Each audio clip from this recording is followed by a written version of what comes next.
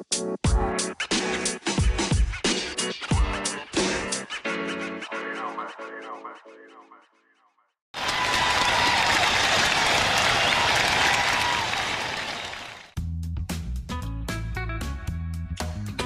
everybody, and welcome to another episode of Tales from the Doghouse Separation Anxiety Explained. I am Stacey Bell with Focused Fun in the U.S., and with me today is... Hello, I'm Ness Jones, and this is Bertha, and I am from Separation Anxiety in Dogs Decoded in Australia. Lovely, lovely. So what are we talking about today, Ness? We are talking about when training stalls and the whys and the wheres and what to do about it. Right. So I think this is a really good one to talk about because we know that learning isn't a straight line, and particularly when we're working through a behavioral issue that's rooted kind of in emotions like that, it can be even harder to work through. And we do see variability in training. So I think it's important to address like what's normal variability, when do we stop and really reassess, and that sort of thing. So let's talk about that. Sounds like a plan. All right. So yes. So the difference between variability, I guess, and regression, Stacey. Right. So for me, just like even me just running, I have good days and bad. Like say I'm a runner, I do trail running. Sometimes I train for races. Most of the time I just do it for fun. But, I can eat the same breakfast, have the same amount of sleep, nothing different in my life, but just one day can be like a lot harder than the next day. And it doesn't mean, usually next time I run, it's fine. And so that kind of variability in either doing a new skill or a skill that you already have is normal.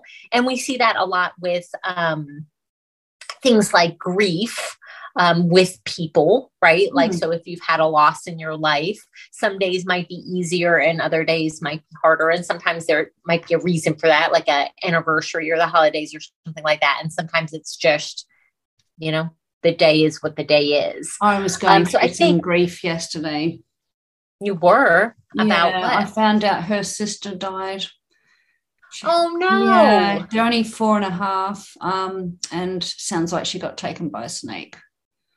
Oh, geez. I'm devastated. Yeah. I was in floods yesterday. I just, woke up this morning going, oh, poor little dog. Yeah. Yeah. Oh, that's awful. Yeah, that's awful. It's really sad.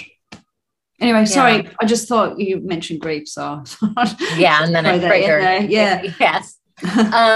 No, so I think there's normal variability in training, so the ups and downs. And so what I'm looking for there, like, so when I'm working with a client, we have a graph of every exercise that they do.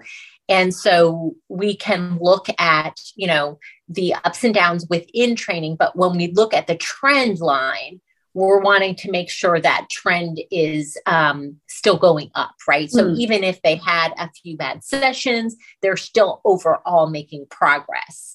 And I think when you get into more of a regression, which is a longer term period of being stuck or stalled out or on a plateau, even not even that they're going down, but if they're just like stuck in the same place, then I think it's, time to take a closer look at the big overall picture and just do a total reassessment of what's going on in that dog's training, in their life and all of that. Yeah. That graph you're talking about, I mean, ideally we want it, if we're starting here at the bottom, we want it to be a nice straight line like that.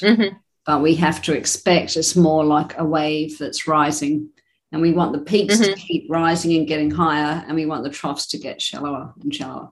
And that for me is where that would be regression. That would be variability, right? Ups and the downs and the ups and downs.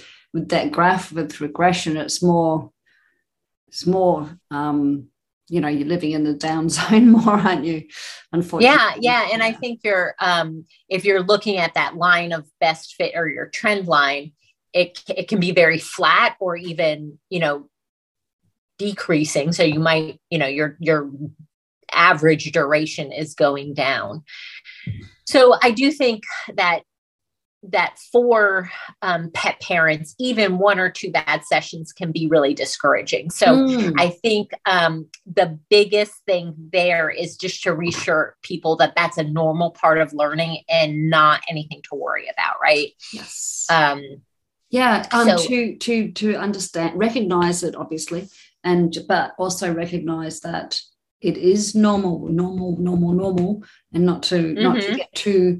I think one of the hard things about that is once you have that, when you're maybe doing the training and you're leaving your dog, you probably get more anxious because you've had that variability, and then that's obviously going to impact your dog. So it could actually impact the next time you leave. So you've got to be really careful about that. And if you can normalize it and say, this is normal, I've got to expect this. Don't get too worried about it and too anxious about it. You're more likely to have a better session the next time than if you walk out the door feeling stressed and anxious yourself. Right. And then as far as the longer term regressions go, just thinking about sometimes regressions happen and we don't know why they happen. And that can, I think, be harder. I think it's harder when regressions happen and we can't point to something and say, this is why it's happening. As in there's no over threshold moments. Like we know the dog didn't go have sort of like a major meltdown because bad experience. You had to leave them because your emergency, or you didn't get home when you expected, or whatever it was. Yeah. So that can be one of the. I think that's most of my clients. I'm trying to think of an exception right now, and I can't. But most of my clients are really, really good about not leaving their dog for over threshold experiences, whether it's an emergency or just everyday stuff. So that's something that is a really important piece of the training. So we always try to make sure that we set up multiple, build their village. So they have multiple people that could watch their dog and hopefully people that could do it last minute as well. So that doesn't, in my experience, I know that is a contributor to regression. But in my experience with my clients, that hasn't helped happen very much because we do try to kind of guard against that. Other things that I see that can kind of push a dog into a regression type of state are like if they have pain or some sort of medical issue, or even something like allergies, ear infections, anything, urinary tract infection, especially an undiagnosed type of thing, even, especially pain, that can really throw a dog into regression. So typically when we're not seeing any other obvious signs, like a big change in routine or something like that, then I will suggest that my clients will go to the vet to just get their dog like a full vet check, make sure that everything is being addressed. And then that can be another good opportunity to speak with your vet about medication as another way to support your dog. Even if they're already on medication, sometimes that can be tweaked a little bit to better support your dog. Yeah, for sure. It could be something you're not even aware of. Like, I mean, you might be doing training, or you might pop out and you're under the dog's threshold. I mean, it could be something as weird as a bird flying into your window and making a loud bang and scaring the dog if it's, maybe a little bit not as confident or, robust. Or it could be maybe something happening next door, like, workmen, or who, it could just be something really random that you can't control. And you, therefore, in that sense, I guess it's not really worth worrying too much about it, except, obviously that vet check is probably pretty important, and definitely to rule out anything that might be going on. I did have one client that had allergies, and the dog had allergies. And once they overcame them, the dog started that regression, because it went from 30 minutes to 5 minutes. But once we got that sorted out. They're on 2 hours now, I think. Yeah. That can make a big difference. And you can kind of, I mean, we could really pinpoint it. That was the good thing about that one in particular. We knew exactly what it was.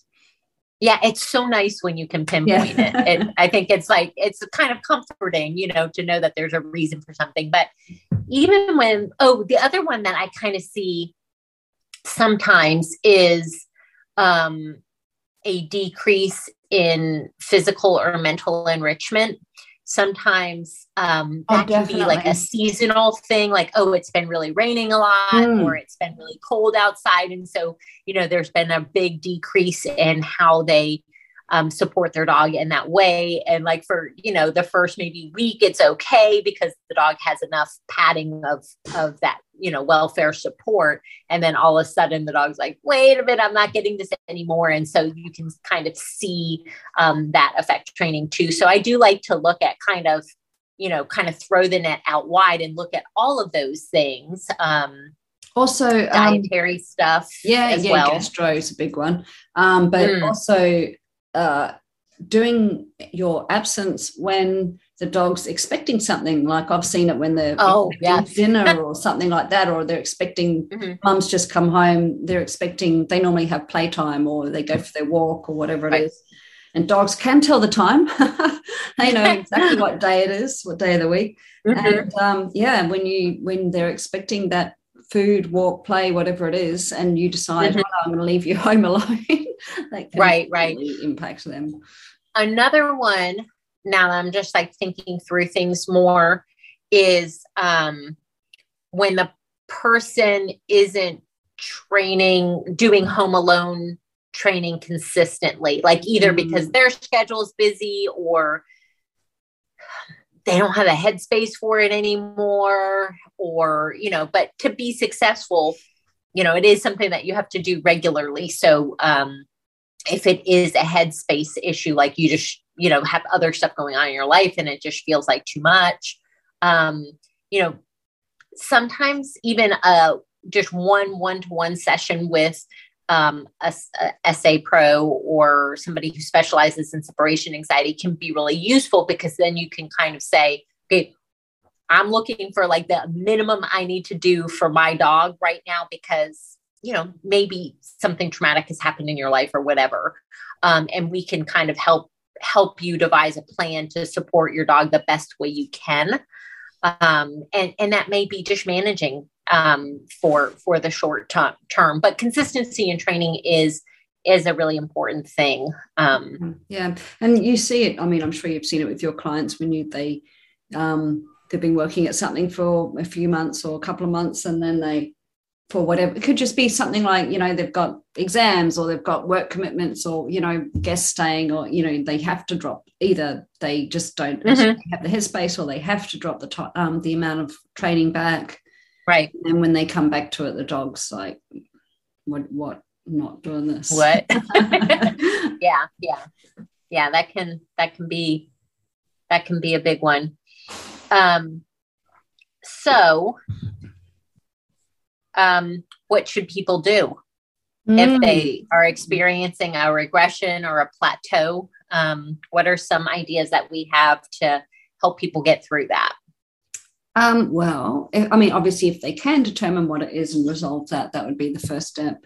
But dropping the time back to a time that the dog can cope with would be a go-to. And then again, start building up that consistency, and then gradually lengthening the time, provided the dog's able to cope with it, and start the process again. Hopefully it will go smoother and quicker because the dog's been there and done that, but we can only go at the dog's pace as well. So Yep. Yeah. And sometimes when a dog is kind of recovering a duration that, like exactly how you said it, when they're recovering a duration, they can get there more quickly, but some dogs don't, right? So we do have to really make sure that we are going at the dog's pace. That's a really important thing, because if the dog is having even slightly uncomfortable sessions, but they're being exposed to that over and over, that's one of the reasons they can kind of get to that plateau or regression anyways is when we're pushing them too hard, pushing them right out of that comfort zone. So it may not look like a, big panic attack, but it could be that the dog is just like, I'm not really comfortable with this. One of the other things that I find can contribute to regression, we probably should have talked about this in the other section, but I'm just thinking of it now. So we'll talk about it now. Is if your dog has other behavioral struggles. So what I'm talking about is like noise sensitivity, or reactions to other people and dogs while they're on leash, or if they're generally fearful or anxious, if those other things are, if they're exposed to fear and anxiety on a regular basis, then that can put them in a state of mind where they're not really able to take on the training as well, right? So they're less able to learn. And so we really want to make sure that we're looking at the whole picture. I totally get it if somebody's like, I can only work on one thing, and separation anxiety is the most important thing. That's totally respectable and understandable. But let's talk about some ways that we might be able to manage those other things so that your dog isn't being exposed to negative experiences regularly, because we know that can have long-term effects, long-term negative effects on just, your dog's welfare and life expectancy, everything, ability to learn, all of the things. So I would just want to make sure that even if you don't feel like you're in the position to work on those multiple things, that we at least try to look at how we can mitigate, manage, and set your dog up for success overall. Yeah. And maybe if there's 5 things you need to work on, prioritize them and work on the one that's the number one priority, and then work on the next one. Right. And I do find that, not everybody is game for trying medication to support their dog right away. And again, talk through that with your vet and your trainer and kind of come up with just discuss your concerns to see if what the best course is for your dog. But I do find that dogs that have like a cluster of behavioral struggles, like kind of all centering around fear-based or anxiety-based things, I am more inclined to, really examine that more closely, because those dogs really do need the extra support. Yeah.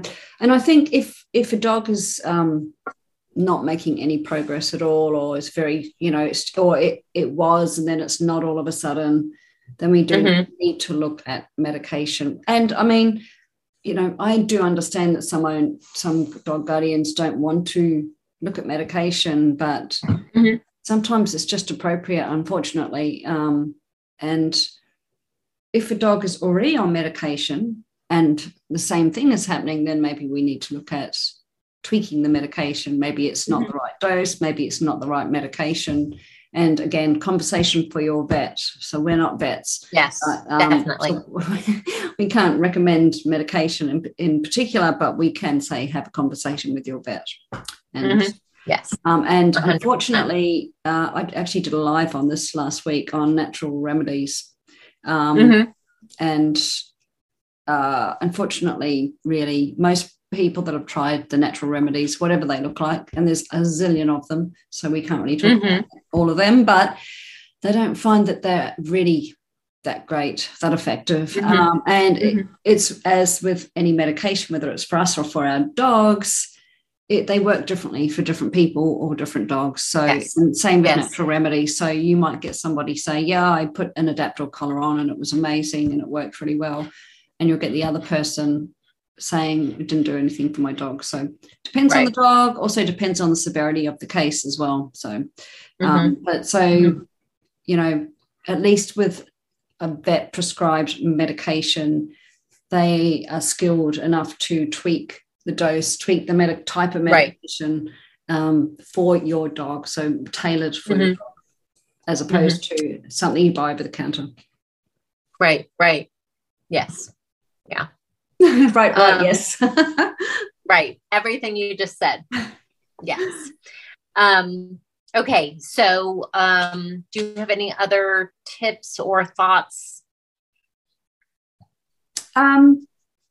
I mean, yes, it would be nice if we could determine what is the cause of any variability or regression. If we can, then we can specifically address that, especially if it's related to something medical. However, if we can't, then we can't get caught up in that. We just need to go, okay, this has happened. We've got this going on, this regression, this variability. What are we going to do about it? And start tackling that. Right. Right. Look for additional support in regards to medication if it's needed. And training too. I think that's really important. If you're doing this on your own and you're finding that you're getting stuck, I do think reaching out to a professional, even like I said, even if it's just one session to really try to make little tweaks to your training. Maybe, another set of eyes looking at video to make sure you're not missing more subtle signs of anxiety. Because like we said, if we're missing those subtle signs of anxiety, that can really be a big reason for regression. And it's possible that you may need to redo your threshold baseline assessment because, for example, one of my clients, darling little Frankie, who's a mini schnauzer, is going quite well. And now he's had some really major health issues, and he's been at the vets, and they were going to have to start force feeding him and all this stuff, really, really terrible stuff. Now he's having a break from training at the moment. And when she starts back, we're going to have to drop the time back. It's been about 3 weeks now. So I must reach out to her. I've had 2 similar cases recently where the dog had some pretty big medical issues and had to take a break from training while the pet parents had helped address and support their dog through those, and then starting back up. And one of them pretty much started right back at the beginning again. Wow. And then the other one is didn't have to start back at the beginning, but, drastically reduce their target durations when they got back. But they are moving, at least the second one is moving through the training really quickly at this point. So they've already recovered their time and everything. So it's okay, but the other thing to kind of think about is if you do nothing, then you're not gaining anything. You're not gaining that freedom and the peace of mind knowing that you can leave when you need to. So, even though it feels like baby steps, I think it's still something that's really worth taking the time to work through with your dog, because it not only affects their welfare, but yours as well. It's really hard to always have that contingency plan. And so working towards that freedom is, I think, in the end, really, really worth it. Yeah, definitely. Yeah. Your choices: don't do anything. Oh, she's got off at last. Don't do anything and live with it, or do some training and be able to walk out that door without feeling anxious, without feeling stressed, without feeling guilty, without feeling resentful, without feeling like a prisoner in your own home. Right. Or as one of my Facebook group members said, she calls her dog her furry jailer. Oh. I know. And I've been stealing it and borrowing it and using it. I think it's like a really good way of describing it. Yeah. If you don't address it. So, yeah. Cute furry jailer. Yeah. So if your dog is stuck or in a regression, be a little bit of a detective and see if there is a why. if there isn't a why, we still can work through it. If there's not a why you can discern, we can still work through it. One of the ways to try to get to the bottom of the why is work with your vet, rule out any pain or medical issues that might be going on. Then we want to figure out what can they do now that they're in a different place, and then start building time gradually as you were before. Looking to control other factors, like if they have other behavioral issues, making sure you're training consistently, making sure they're not going over threshold even by a little bit, and getting a medication review by your vet. I think you've covered everything quite aptly, Stacey. But we can help you with any work that you need. If you need help from a specialist, absolutely, reach out to one of us. And to hit that point home, it's especially with any behavioral issue and any behavioral struggle that your dog is having that's really taking a toll on your life and your well-being as well as theirs. It's always better to reach out sooner rather than later. So if your dog is struggling with separation related behaviors and you're feeling jailed in your own home, reach out to one of us. We're happy to help. We can unlock the key, let you out. Yes. Yep. All right. Well, thank you for listening to Tales from the Doghouse, Separation Anxiety Explained. You can find us on Apple, Google, Spotify, Audible, Amazon, all your good listening apps. If you want to listen to us in your ear, if you want us in your ear, or if you want to see us and our doggies, or my doggies anyway, I'm not sure where Rowan is, you can subscribe to our YouTube channel, which is also Tales from the Doghouse, Separation Anxiety Explained. But I'm Ness Jones. I am in Australia, but I also work remotely, same as Stacey, and have clients that we don't care where you live.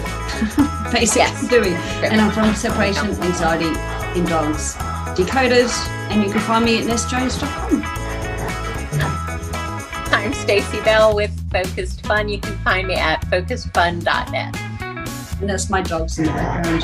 Yeah. Playing. On that note, see you. Bye.